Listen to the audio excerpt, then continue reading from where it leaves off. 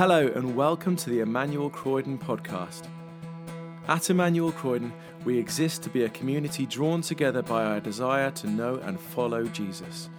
We long to become disciples of Jesus who are equipped to serve him in the whole of life, transforming families, communities and workplaces as we love God with heart, mind, soul and strength. We hope you enjoy this week's talk from the morning services. Thank you for joining us today. Grace and peace to you.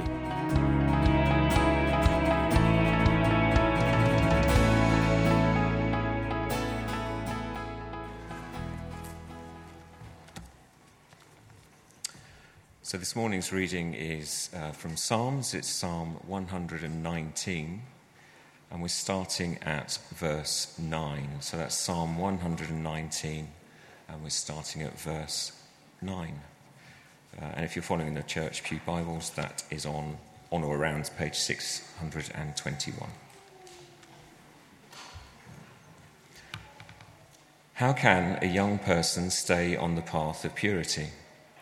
By living according to your word. I seek you with all my heart. Do not let me stray from your commands. I have hidden your word in my heart, that I might not sin against you. Praise be to you, Lord. Teach me your decrees. With my lips I recount all the laws that come from your mouth. I rejoice in following your statutes, as one rejoices in great riches. I meditate on your precepts and consider your ways. I delight in your decrees. I will not neglect your word. This is the word of the Lord.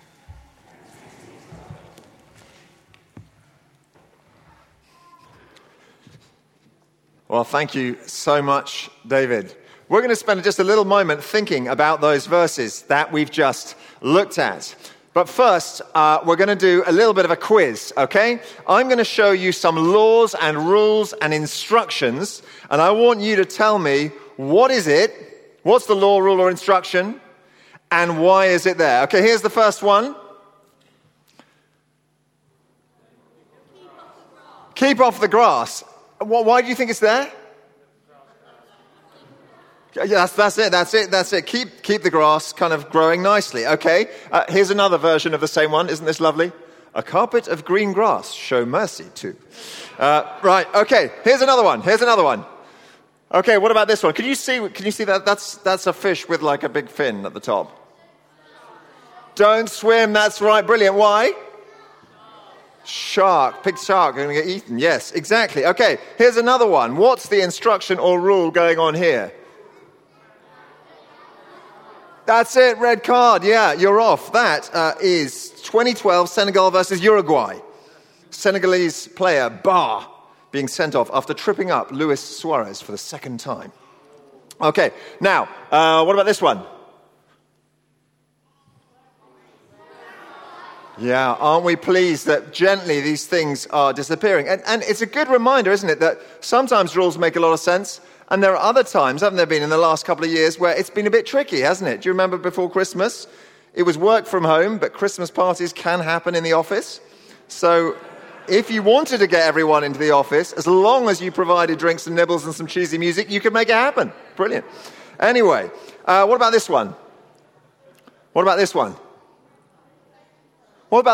lines in the middle?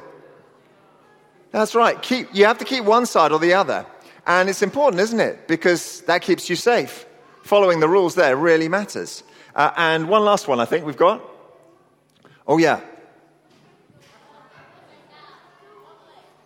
Go up this way. That's right. Go up this way. If you want your bags, go up this way. Rules are all around us, aren't they? They help keep us safe. Sometimes they don't make a lot of sense, but most of the time, there are good rules around us. Now, the Bible contains God's rules, God's laws, how we should live. And there are three little thoughts from those verses that we heard earlier that I'd like to share with you. Number one, obeying God's laws is the best way to live. It says, how can the young keep their way pure? by living according to your word. And by the way, I think when he says, how are the young, I think he thinks of himself as a young man.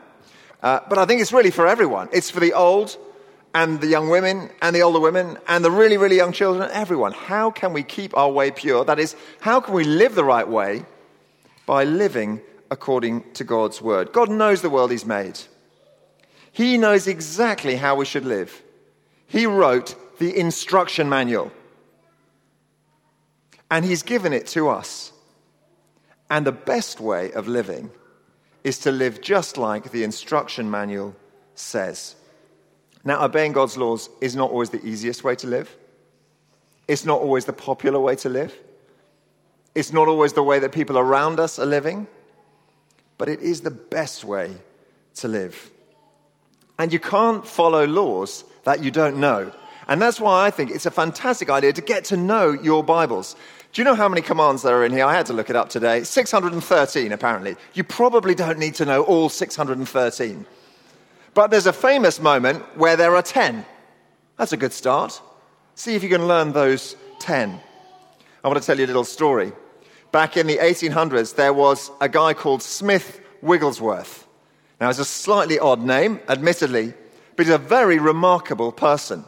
Smith Wigglesworth grew up in a family that was very poor, and when everyone else was going to school, he had to go out and pick potatoes in the fields and later work in a factory. And so he wasn't able to learn how to read.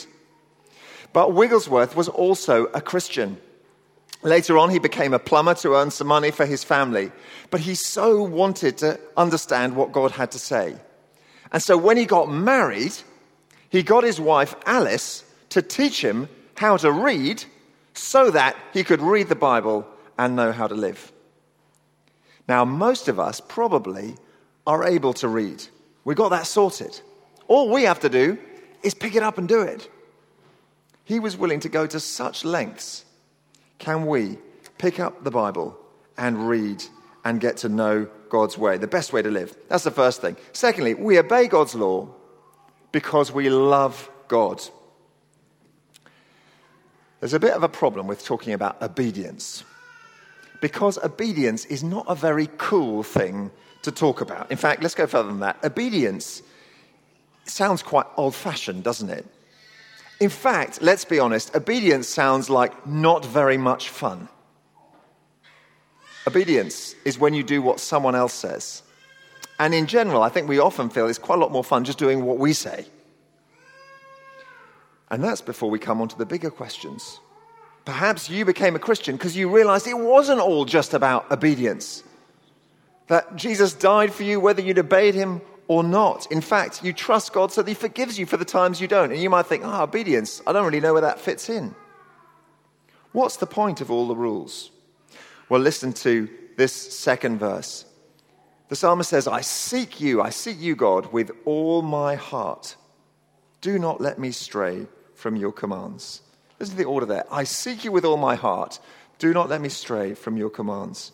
There's a reason the psalmist wants to obey God's commands. And it's not just to get a tick on the list. It's because he loves God. He's really into God. And he wants to know what he wants from him.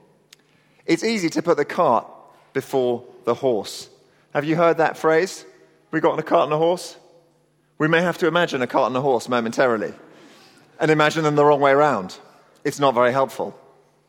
It's easy to get our obedience and God's love the wrong way round. We think, if I do everything right, then God will love me. No, God loves you. He loves you, even if you haven't done the right thing. And that's why we obey him. So it all starts with a relationship. We obey God's law because we love God. And then finally, we need help to obey God's law. We need help. Two types of help. Help that comes from God and help that we give ourselves. Help from God, first of all. The psalm goes on to say, it says, I seek you with all my heart. Do not let me stray from your commands. It means don't let me run away from doing what you don't want. So here's an example. Let's say you're speaking to someone who you find a bit annoying. I can't imagine any of you are in that kind of situation very often, but just hypothetically for a moment. and you know the Lord wants you to be kind and patient to that person, but you feel yourself boiling up like you're not going to be. Well, it's not that easy to do this, but remember, at that moment, God is still there. And you can shoot up an arrow prayer and say, God, please help me not to stray from your commands. You probably wouldn't use those words. Lord, please help me not to get angry and be kind to this person. We can get help from God. And finally, we can help ourselves. Verse 11 says, I have hidden your word in my heart. I have hidden your word in my heart so that I might not sin against you. I wonder whether anyone here likes to play hide and seek. We've got any hide and seek players? Yeah. COVID struck the Adams household last week, and I was all very grumpy about that. And then Imi and I went out onto the Hurst, and we played hide and seek, and everything was fine. Now, what the Bible says is, you can hide God's laws in your heart. Here's a challenge for us this week. Can we hide God's word in our heart? Know it so deeply that it's right inside us.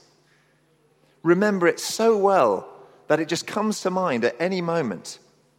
There are lots of wonderful ways of doing that. We've already done one this morning. We sang God's word. That wonderful song that we've just sung is a great way of remembering what it says. Or perhaps you've got fridge magnets with a verse on it. There's a wonderful ministry called Seeds Worship, and they produce songs and songs and songs and songs, all of which are based on Scripture. Stick them on the radio or in the car, and you get to know God's word. Here's another idea. In our family, we've been recently using the Lectio app for families every now and again. And each week there's a memory verse in there. And together as a family, we've been learning that memory verse, and it's begun to sink in. The only slightly weird side effect, by the way, if you do that, is you end up remembering the name of the person who says the verse and also the intonation with which they say it. So, for example, everyone in our family knows that Psalm 46, verse 10 is read by Lilywyn, and she says it with a rather strange Australian/American accent. But I digress. Basically, it's brilliant. You remember God's word. That's just one way to hide God's word in our heart. So we obey God's laws because it's the best way to live. We obey God's laws because we love him, but we need help from God and from ourselves too. I'm going to hand over now to Andrew. Thanks for listening to the Emmanuel Croydon podcast. For more information about our church and everything we have going on, visit our website, emmanuelcroydon.org.uk. You can also follow us on Facebook, Twitter and Instagram to see and hear what's going on in the life of our church.